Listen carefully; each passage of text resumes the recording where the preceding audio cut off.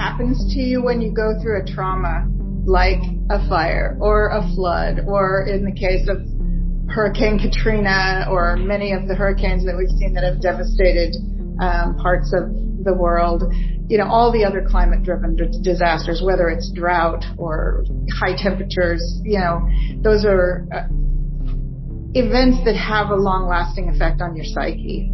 And I've come to terms with the fact that, as a friend of mine from Paradise said, when you lose everything, it's a different kind of grief, because it means that you've actually lost a part of yourself. I'm Nick Vitas, and this is Chronic Catastrophe, a podcast looking at what happens to our minds, our bodies, and our spirits while living through recurring environmental disasters. When there's a massive fire burning in our state, the California Department of Forestry and Fire Protection, who we call CAL FIRE, holds press conferences. And thanks to the regularity that our area burns, Sonoma County residents know quite a lot about them. During the conferences, the incident commander will talk about geography, like ridge lines and canyons, where the fire is and where it's going, where CAL FIRE has crews, and whether or not there's an air attack component to their efforts. A meteorologist will talk about the weather and red flag warnings, and the sheriff will discuss evacuation zones and orders. And then a public information officer will issue a fact sheet stating how many acres are scorched, how many fatalities we've suffered, and the number of structures damaged or destroyed. Since 2017, Sonoma County has lost more than 11,000 buildings. That figure includes offices, schools, our favorite wineries, banks, and barns. And of course, it also includes houses, garages, and sheds. The type of places where people live, where they keep not only their clothes or their toothbrushes, but the collection of stuff they've acquired as they've made their way through life. Stuff like books and model cars, golf clubs and photo albums, teacups, or the outline of a new baby's handprint pressed into clay. When a building burns, what's left isn't just a heap of framing and shingles. It's a funeral pyre for the items that defined where we came from and where we've been. Losing all your stuff leaves some people feeling unmoored or lost and lonely. Families disagree about what it means to have roots and whether all that even matters as they move forward. Communities wrestle with newfound fame for reasons that don't exactly bring tourists flocking to visit. Everyone asks, now what? Is this where I belong? What am I supposed to do? And am I the same person I was before? There's a common sentiment shared after a catastrophe.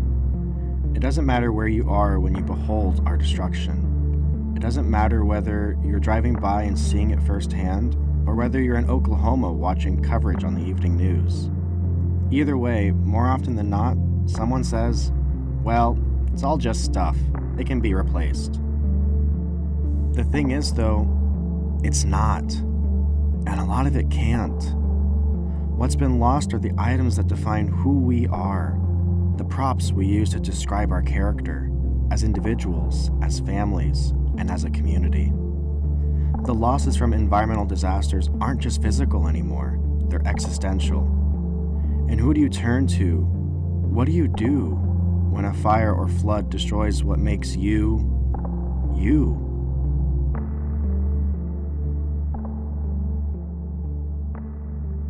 I think the main thing that happens to you when you lose everything in some kind of a climate-driven disaster, or any disaster, it doesn't have to be driven by climate, but, when you lose something, you grieve it. And so for me, the situation was that, as a friend of mine from Paradise said, when your house burns, you lose a part of yourself. And it's not the furniture, it's not the structure, it's those memories and the things that you've lost that are no longer there.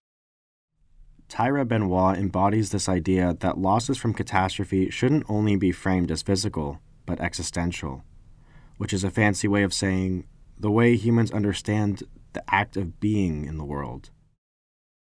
Existentialism examines the way we act, the way we think, and the way we feel.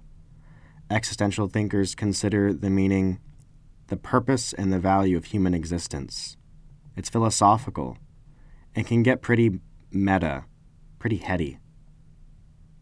But understanding what happened to Tyra, or Ty as her friends call her, makes the principles of existentialism easier to understand and makes her grief and confusion relatable.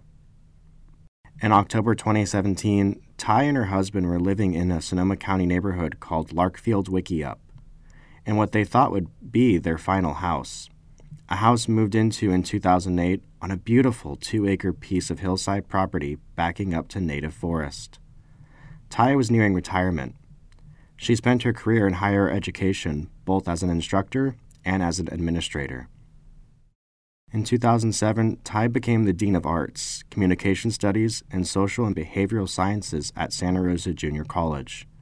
She spent her professional life as a history professor teaching about ancient civilizations, and she traveled extensively to enhance her knowledge. Over the course of 40 years of travel and learning, Ty amassed a personal library of what she described as obscure journals and out-of-print books, all of which complemented her coursework and validated her as a global citizen. Her library was her pride and joy. We were just getting ready to settle in, and then the Tubbs fire happened on October 8th, 2017, and we were evacuated. We ended up staying with some friends for a couple of days, and we weren't sure exactly what was going on with our house during the course of the evacuation because it looked to us like the fire was traveling a little bit to the south. Ty and her husband held it together while they waited for the news of their neighborhood. We got some notifications from our thermostat that said that the humidity was dangerously low. We had one of those that you could operate through your phone. And so we kept getting those notifications, and that signaled to us, well, the house is still standing. And then the next morning on October 9th, we got notification from our security system that there had been a break-in at both the front and back doors. And again, we took that as good news because we thought, oh, well, it's either the first responders are breaking in or looters were coming. And we thought looters are better than losing your whole house. But then we realized that that was the exact moment that the house exploded from the fire. And about a day later, one of our neighbors had gone up there and taken a photo that showed us that our house had not survived. Her house exploded and took her library with it. This is where someone might say, well, at least they got out in time. Their house, everything else, it's all just stuff. Yes, of course it's a blessing that they escaped, but minimizing the rest of a victim's losses can minimize their pain. It also ignores tough questions that pop up in the aftermath. The first question is usually, where do we go now? You just need a place to stay for a while, but then the questions get bigger, like, where do we belong? Ty faced both of these. After that, we were placed into a hotel in Healdsburg, and our insurance paid for us to stay there. And then we ended up choosing not to rebuild, so we sold our lot. We just couldn't handle going back and seeing the remains. And we had sort of a bifurcated existence for a while. We weren't sure what we wanted to do. One of our sons had moved up to Idaho, so we actually moved to Boise, Idaho for a couple of years. But we decided that really wasn't home. They didn't feel like they belonged in Idaho, so they moved back to Sonoma County, into a house in Healdsburg, half the size of the home they lost. When she returned, the administration asked Ty to come back and teach, to return to her history classes, but she just couldn't do it. I just found it too painful to think about what I had lost. And many of the books were not books that I could just go and find again, because I had traveled extensively, had done a number of Fulbrights and grants abroad. And so I had visited, ancient civilizations, the archaeological sites that were left over, and you can't replace those books. They're not in print anymore. And so it was that struggle of trying to balance what I had before and how it bifurcated into what I could do now and do with, without just getting frustrated. It was just a question of too much frustration and sadness, and I didn't want to face that anymore. After 40 years, Ty gave up academia altogether. But it was interesting when I was asked to come back and do that after the fire. As I would reach for one of the books that I had lost, it would bring back the grief. And so I finally decided that there was no way that I could keep teaching, because I did need to leave behind. So after figuring out where they'd go and where they belonged, a hotel, then Idaho, and then back home to Sonoma County, Ty assessed her losses and answered the next question, an existential question. Who am I? For 40 years, she would have said a world traveler, a dean, a professor. Now, in her mind, after losing her library, she wasn't. She couldn't be. Would I have kept teaching at the JC had the Tubbs fire not happened? I think so. Yeah, I would have kept going for another 3 or 4 years. I loved it. But it just came to an abrupt halt. It wasn't easy for her to have so much taken and so fast. I think as you grieve, in my case, it was my library or mementos of my children's past. As you grieve that, you have to throw yourself into something that will help you overcome it. But Ty is plucky and tough. So she reimagined herself. She used her experience in research and reading. She leaned on her ability to distill information and impart it to others. And she leveraged the pain and grief she felt after the fire to become a climate activist. And so I had always been an activist in terms of the environmental movement, the civil rights movement, had been working my whole college career to try to diversify the curriculum so that everyone's voice would be heard. One of the things that I did as a result of the fire was it kind of pushed me into understanding more about energy efficient homes and climate change. And so I went to be trained by the Climate Reality Project, which is an organization that was started by Al Gore to address climate change. Ty lost part of herself with her library, and while she doesn't describe herself as an academic anymore, as a higher education professor of ancient civilizations, she was able to blend her sadness with her sense of self to another end.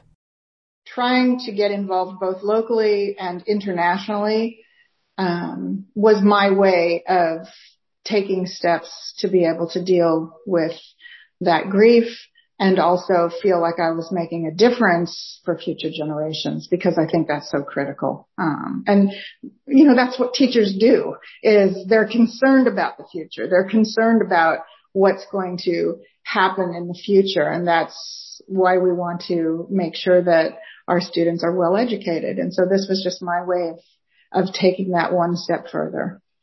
And it's also why she came back to Sonoma County from Boise. As a trained climate reality leader, I was going out and doing presentations to all these various groups, whether it was Rotary or city councils, trying to explain the situation related to climate change. But, as Ty says, they weren't living it. Boise area residents know climate change is happening, but they're not feeling it as acutely as we are in Sonoma County. Yes, there are forest fires. It's not that Idaho doesn't have any forest fires, but they're off in the forests. They don't come into the cities. And so they can kind of push away the reality, and they all have this, ability, at least in the major connections that I made, they have this ability to rationally see the problem, but because it doesn't directly affect them, in a way like we've been affected in Sonoma County, they can't relate as well. And they're not willing to make sacrifices in terms of their lifestyle, generally. Now, again, I'm generalizing. So it was more comfortable to be in an environment where we could share the experience. She moved back because she wanted to live among people who understood the problem the same way. People who are willing to make the lifestyle changes she knows need to be made to reduce greenhouse gases. She moved back to be among people who identify the same way she does. We were sort of a curiosity more than anything else. People were very sympathetic. Oh, you lost your home. But they didn't really feel the impact of climate change the way that we feel it in California. And therefore, they were living a lifestyle that was very different from the way we wanted to live. Ty morphed from professor to climate activist, but losing everything doesn't necessarily mean you change your day job. You met Seamus Reed in episode 1. He and his family lost their home in Coffey Park.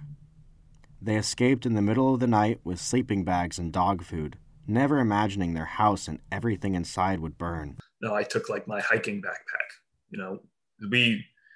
It felt like a disaster in terms of like, you need to be prepared for something, not prepared to never ever come back to your home. None of the things that made me sentimental, none of those came with me. After the Tubbs fire, Seamus and his family moved into an apartment where he attempted to recreate his childhood bedroom. I have an Irish flag because I'm Irish American, and I have an American flag. And those were actually the same flags that I had flying in my room when I was a kid up until 2017. And I replaced them after the 2017 fires, and they were up in my apartment, and they're sitting in a box in the garage now. Before the fires, Seamus lived the pretty standard life of an American boy. He lived with his mom, dad, and 2 older brothers in a suburban development where the boys shared a room.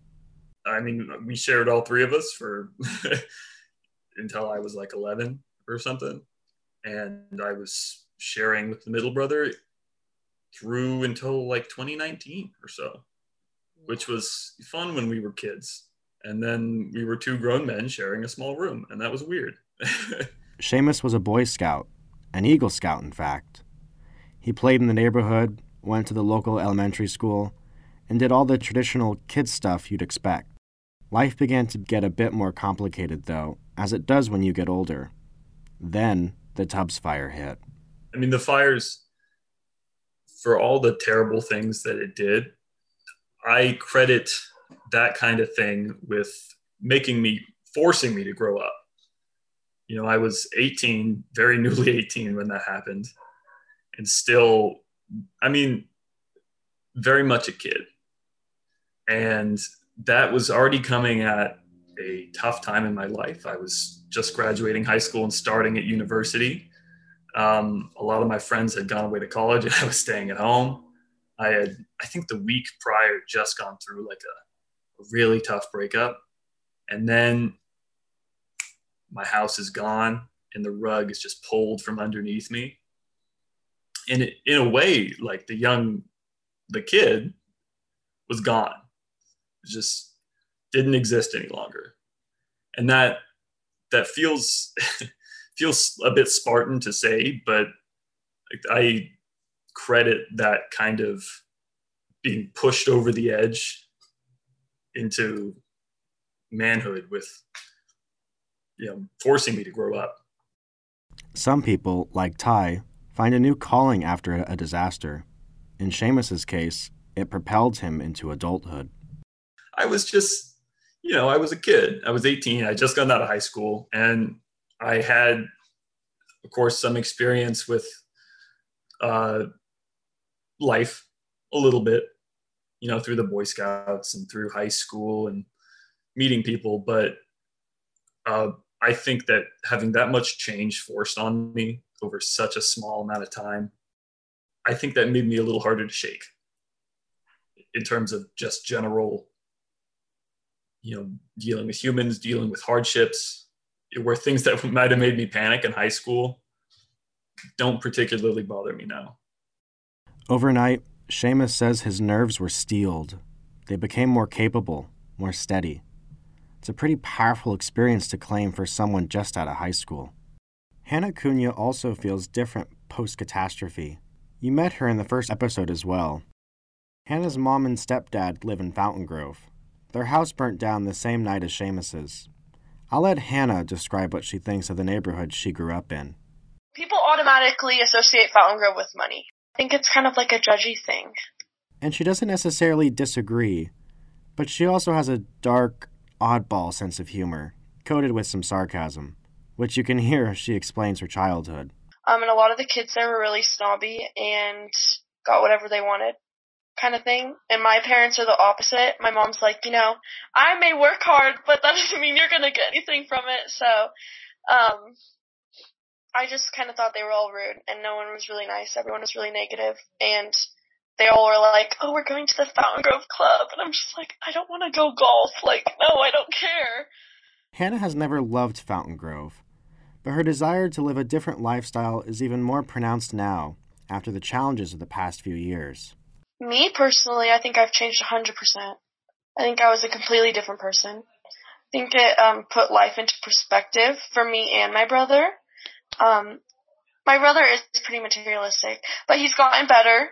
I think even from the fires and coronavirus, like people dying, he's realized like that's not always the most important thing. My mom changed a lot too.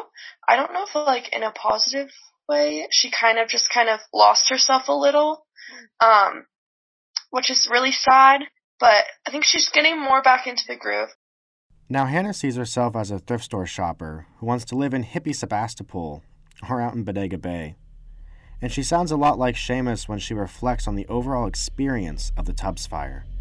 I don't think the fires are a good thing, but I do think that they helped me a lot, and I don't think I would be the same person I am today. I care a lot more about the environment and what's actually important. I don't think I would be as interested in journalism or like politics or like trying to save the world, that kind of thing. I think everyone's changed, even my friends too. Like, everyone doesn't take life for granted, which I think is good. Surviving the Tubbs fire shifted their perspectives and gave Ty, Seamus, and Hannah different answers to questions like, what's important? What do I care about? What's worth my time? And where do I want to be as I move on? But there's also another question. Who do I want to be with? It's not uncommon for individuals to rely on family when times are tough. Children move back in with parents, or adults like Ty and her husband move closer to their adult children. But when a whole family has to move on after a trauma like this, it's not easy. Families who seemed super in sync might suddenly realize they're more fractured than they thought, and they don't all want the same things anymore. In Seamus's case, his name alone might tip you off to part of his family identity, pride in their Irish heritage. He grew up in the classic Irish name and hung an Irish flag in his bedroom. Seamus's parents moved to Sonoma County from Southern California when Seamus was 1. They lived in their house in Coffey Park for 17 years, Mom, Dad, and the 3 boys. The Reed family escaped just like Attell from episode 1, and they came back just like she did, to an empty lot. At that point, Seamus's parents had a choice to make. Do they rebuild in the same location, or do they move? They decided to stay put. They rebuilt on the same property, within the same footprint, although now they have a 2-story house, and Seamus and his brothers have their own rooms finally. Seamus's parents decided rebuilding in Coffey Park was the right move for them, but Seamus doesn't agree. And the idea of rebuilding in the same plot that has been historically a path for wildfires, I wouldn't have made that same decision that my parents made to rebuild. Hannah feels the same way. Her mom and stepdad didn't rebuild, but bought a house just down the block, one that didn't burn. We ended up buying a house in Fountain Grove. So we sold our lot and they bought a house in Fountain Grove. I think it's the dumbest thing ever. But, they they love it, so that's great. A lot of people in their late teens and early 20s disagree with their parents. But Seamus and Hannah's opinions aren't just about youthful rebellion. They don't feel safe in their neighborhoods where they grew up. Both Coffey Park and Fountain Grove are within footprints of multiple historic fires. 1870, 1939, 1964, and 2011. They both feel confident their areas will burn again, and neither of them feel tied to their neighborhoods in the same way their parents do. It makes you wonder, will the same long-held principle of putting down roots matter as much in the future? Because continuing on this path might make it impossible to continue living in the places we were raised, even if we wanted to. There's an additional wrinkle in Hannah's family and her identity within it, and it has to do with why the Tubbs fire even happened to begin with. On the night of October 8th, 2011, the air was hot and dry. The landscape was parched, and the wind was strong. The conditions were ripe for fire, and all that was missing was a spark. At around 10 p.m., Sonoma County emergency dispatchers sent fire crews to respond to at least 10 reports of downed power lines and exploding transformers. These sparks started what came to be called the Wine Country Fires, one of which was the Tubbs. After CAL FIRE contained the fires, the agency's investigators got to work figuring out the causes. In January of 2019, CAL FIRE issued a report that determined energy company Pacific Gas and Electric, also known as PG&E, was at fault for all of the Wine Country fires, except the Tubbs. Investigators concluded the Tubbs fire was caused by a property owner's privately maintained electrical system, not PG&E. This would have massive implications for survivors in their lawsuits. Residents were outraged, and many of them wanted to prove CAL FIRE wrong. PG&E filed for bankruptcy that same month, since it was staring down billions of dollars in liability. Because of the bankruptcy, survivors assumed they wouldn't recoup their losses, and even if they could, Tubbs fire survivors weren't included anyway. In 2019, the federal judge who oversaw the bankruptcy cases agreed to a hearing for the Tubbs fire victims. Their attorneys asked for a civil trial in state court, one with a jury, to resolve whether PG&E was responsible for the Tubbs fire as well. The judge agreed to the trial. The case was supposed to go to court in January of 2020, but a month before, in December, PG&E accepted liability for the Tubbs fire as part of settling its bankruptcy reorganization plan. The settlement for all the Wine Country fires is worth $13.5 billion, and the victims will be paid partly from a pool of cash and partly from liquidated stock.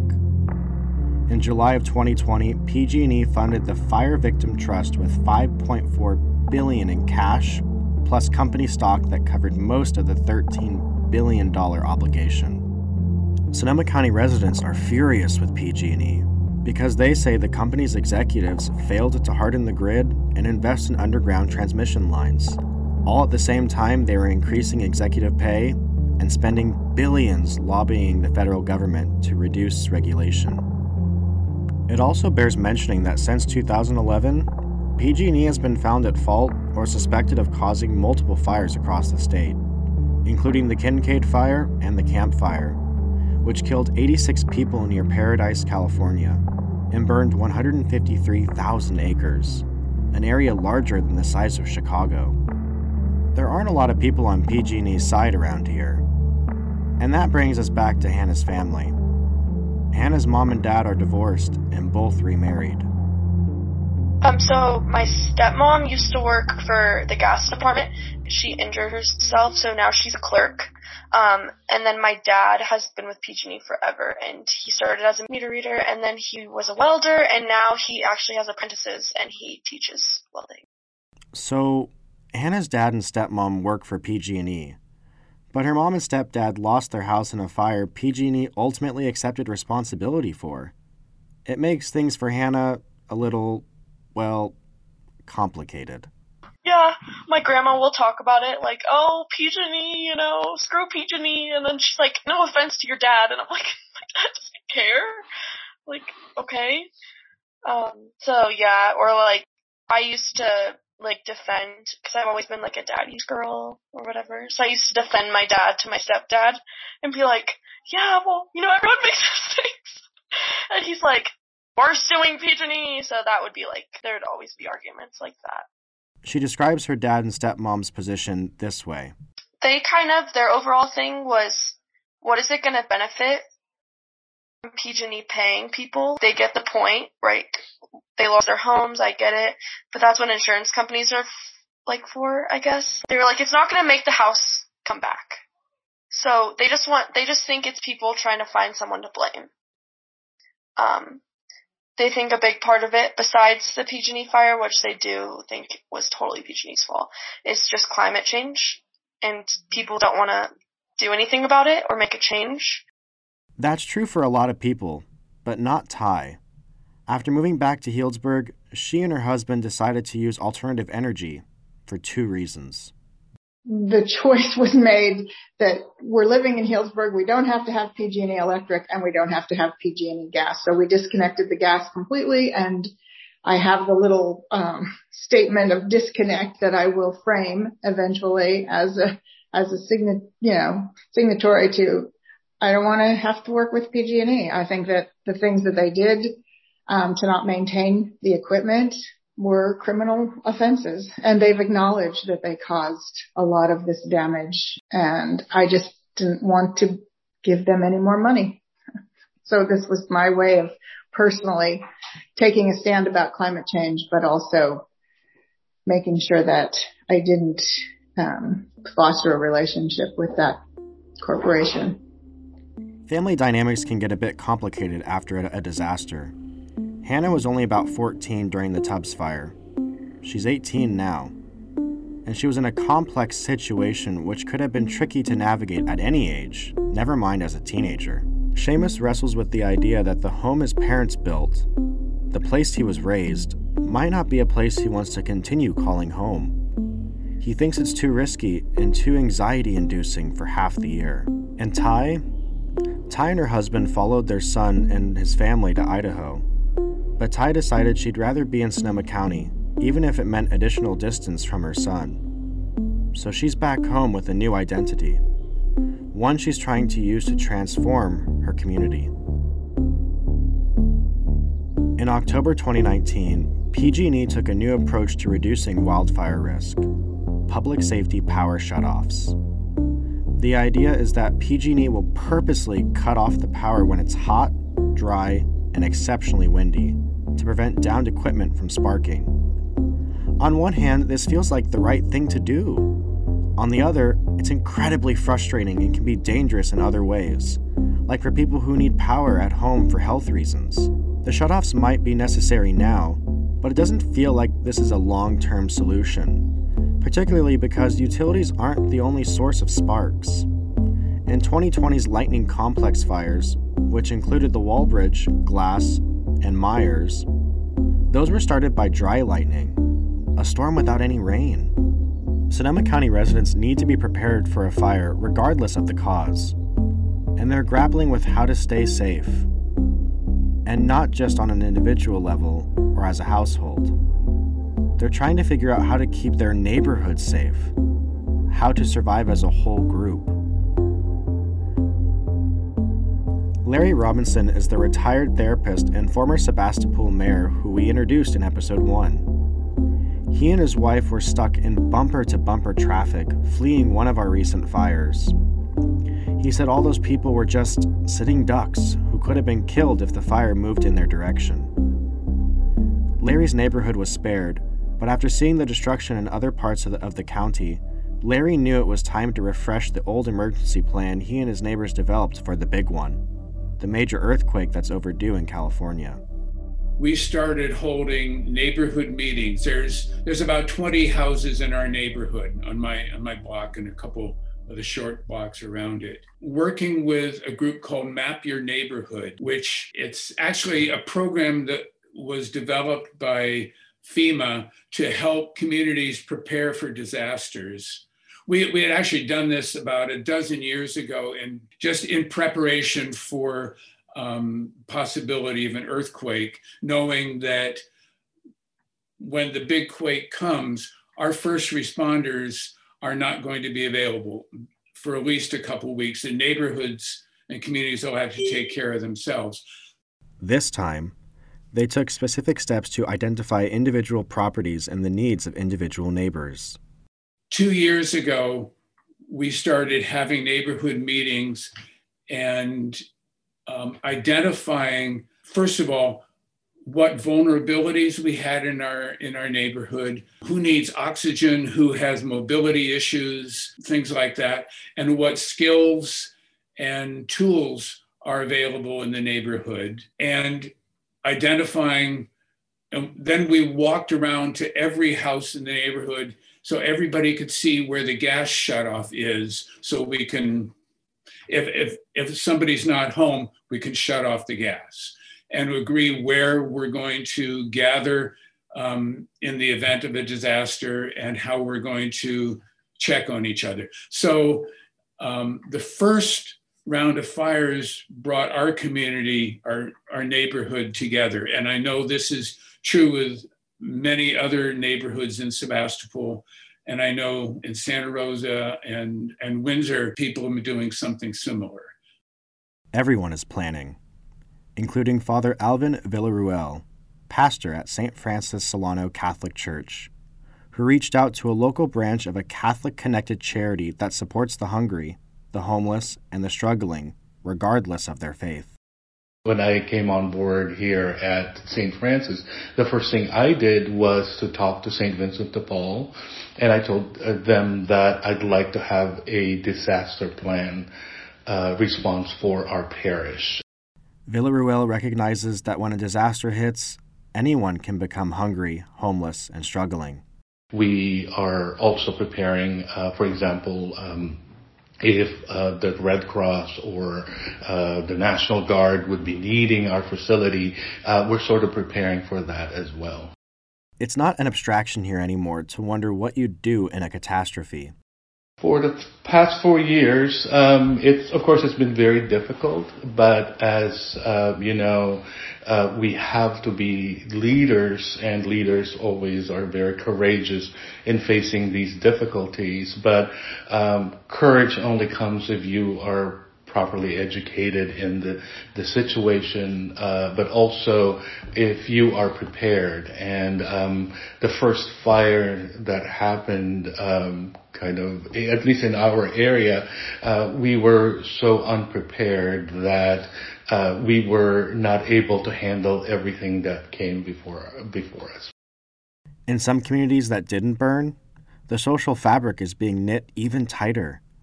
Neighbors are welcoming each other into their basements, climbing around holiday decorations and boxes of old trophies to make sure that they can save one another if need be. Places of worship are openly preparing to become shelters run by the National Guard. But for neighbors that did disappear overnight, their fabric is frayed, and it can be a long, long time before it's patched. That's how Ty describes her old neighborhood. We had a friend who was a lawyer who had lost his house in the Oakland Hills fire in the early 90s.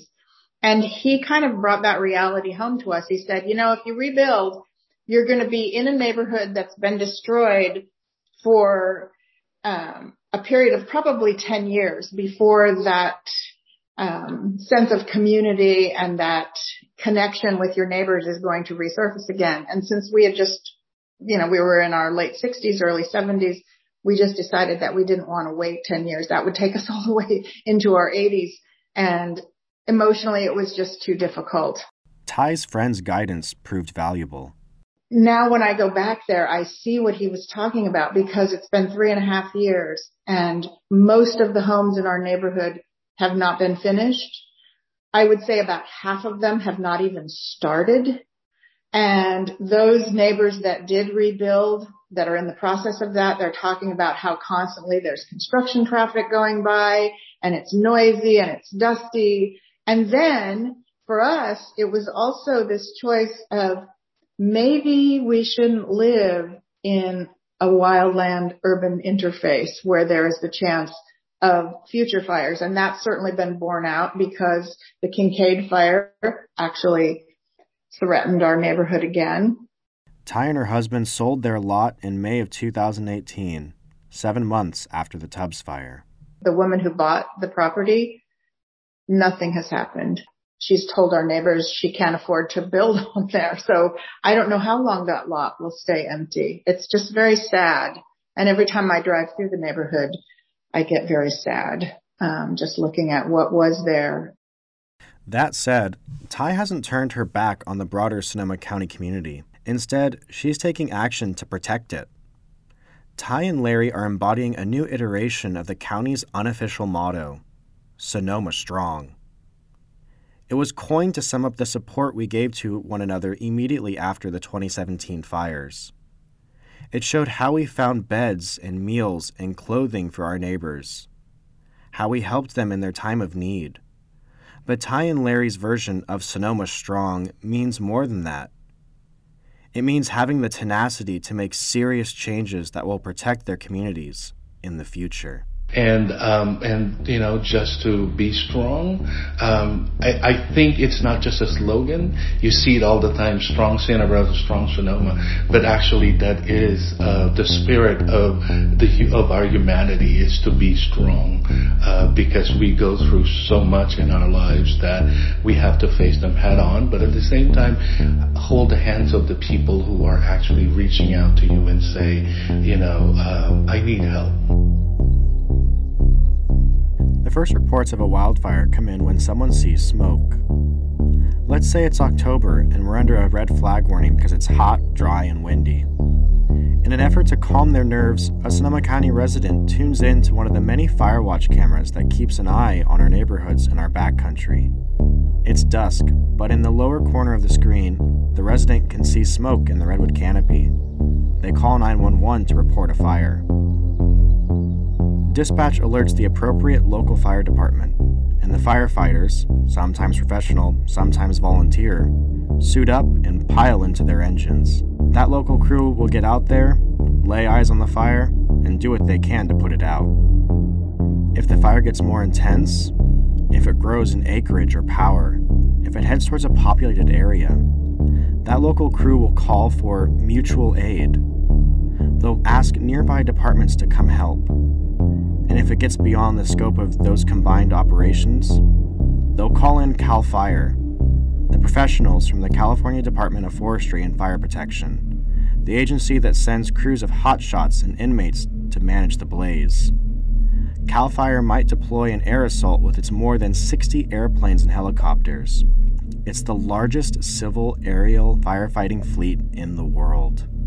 As the fire gets more serious, so does the fight against it. But something small happens during this very big process. A decision is made. One that's not really a decision at all, but a function of geography. Someone, a firefighter, a dispatcher, the person who saw the smoke, someone does something that indicates this fire is profound. They name it. Hanley, Tubbs, Atlas, Nuns, Kincaid, Glass, Walbridge. These fires each earned a name, and with it, an identity. Some fires are killers. They strike fast and take lives with what feels like no remorse. Others are equalizers. They disappear homes belonging to the wealthy, the middle class, and the poor in equal measure. Some fires are sprinters that travel at extraordinary speed, regardless of what's in their way. Others are slow burns, churning steadily and methodically along. The Tubbs was a beast who showed no mercy. It torched everything in its 12-mile sweep across northeast Santa Rosa, regardless of property value. And it killed 22 people in just a couple of hours. The Kincaid was a split personality, a homewrecker and a thief. Launched by 100-mile-an-hour winds, the Kincaid kicked out half the county from their homes. And then after several days without power, forced all those people to ditch the entire contents of their refrigerators and freezers. The Walbridge was unwavering and resolute. It wasn't a massive front like the other two, but more focused in its intensity. It plodded through the hills and valleys of wine country and could easily have hopscotched along the Russian River from Healdsburg all the way out to the Pacific. Hearing these names tells Sonoma County residents all we need to know about where the fire burned, what it destroyed, and who it took with it. These names stay with us, and the list is only getting longer. Fire has always been destructive, but it's also always been a powerful symbol of renewal. Take the phrase baptism by fire, which means a swift initiation into a role that changes you. It dates back to biblical times, or the story of the phoenix, the immortal bird that rises from its own ashes. That story dates back to ancient Egypt. And then there's the present-day function of a crucible, the ceramic pot that holds metal as it melts, ready to be shaped into something new. For Sonoma County residents, these metaphors are accurate abstractions of our very real lives, of we who are constantly tested and hopefully renewed. Like Hannah says, I just think it's funny because people always look at the negative, and it just, I mean, I do the same thing, but sometimes there's good things out of it. Like now firefighters are prepared. Like, what if this just happened? What if it never happened? I think going through trauma is sometimes helpful because it makes you a stronger person. Ty feels the same way. It's one of those journeys that you never want to have to make, but when you make it, you also become stronger as a result. Stronger as a result is what we hope continues to happen. That after each environmental disaster, we get stronger, we become smarter, and we're finally willing to make individual climate-related sacrifices that benefit each other on the whole. I think there's two ways that communities react to shared trauma. One is to bond more closely, and another is to isolate and blame. And frankly, I did not see very much of this at all in Sonoma County. And my hope is that these experiences we've had of sharing survival and evacuation and power outages will give us a sense of community that will undergird the resilience that we'll need to get through the next one that comes. The next one that comes. The next one. It's only a matter of time before there's another catastrophe. And after it hits, who will we be? Will we be professors or activists? Children or adults? People who argue on neighborhood message boards, or neighbors in arms who band together for survival? Will we still be the community known for our coast, our redwoods, and our wine? Or will we always be known as the place that burns every October? People like Ty and Seamus and Hannah and Larry, they know how to answer this question for themselves. But for those who can't answer it just yet, Father Alvin Villaruel has something for us to keep in mind. We may not know how a catastrophe will change us, but that's not all that matters. There will be someone there to help. You're not alone. And that's an important thing to remember during a disaster. You are not alone.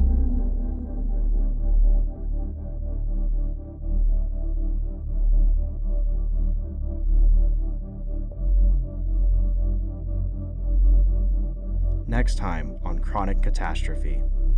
And he looked at me and he said, I don't know if I want to rebuild. I love living here. For decades I loved living here. But that was then. And this is now. And the world has changed. Sonoma County is a beautiful place. But it's not always easy to live here anymore. To live through these bad air days, evacuations and fires, floods and their fallout. Some people don't know whether they can call it home anymore. I see a future in where I have to go and live somewhere where this isn't reality. But others don't see a place where escape is possible because catastrophe is spreading. Instead, it's about transforming our lives. It's about getting used to it, about making life work here in Sonoma County. And he would say that this is about adaptability. And we have to adapt to these changes. And we should teach our child how to adapt to these changes. Of course, it's not always that simple. So it's a real social justice story as well, because in the Bay Area, you know, as bad as it got last year, a lot of folks had the resources where they could just go somewhere else for a little while, for, you know, a few days or a few weeks. You can't do that if you're living on the reservation in the Yurok tribe or the Hoopa Valley tribe. In the next episode, we talk about whether it's worth it to live here, and if not, who's in a position to leave, and where will they choose to go? I'm Nick Vitas, and this is Chronic Catastrophe, a podcast brought to you by a grant from the California Humanities through the Democracy and Informed Citizen Emerging Journalist Fellowship Program. This episode was produced by me, Rebecca Bell, Maritza Camacho, and Lauren Spates. The score was written by Fabian Metalman. Special thanks to James DeMizio and to Ann Belden, our advisor at Santa Rosa Junior College, for her unwavering support, invaluable guidance, and witty humor. Episodes are available wherever you get your podcasts. Thank you for listening.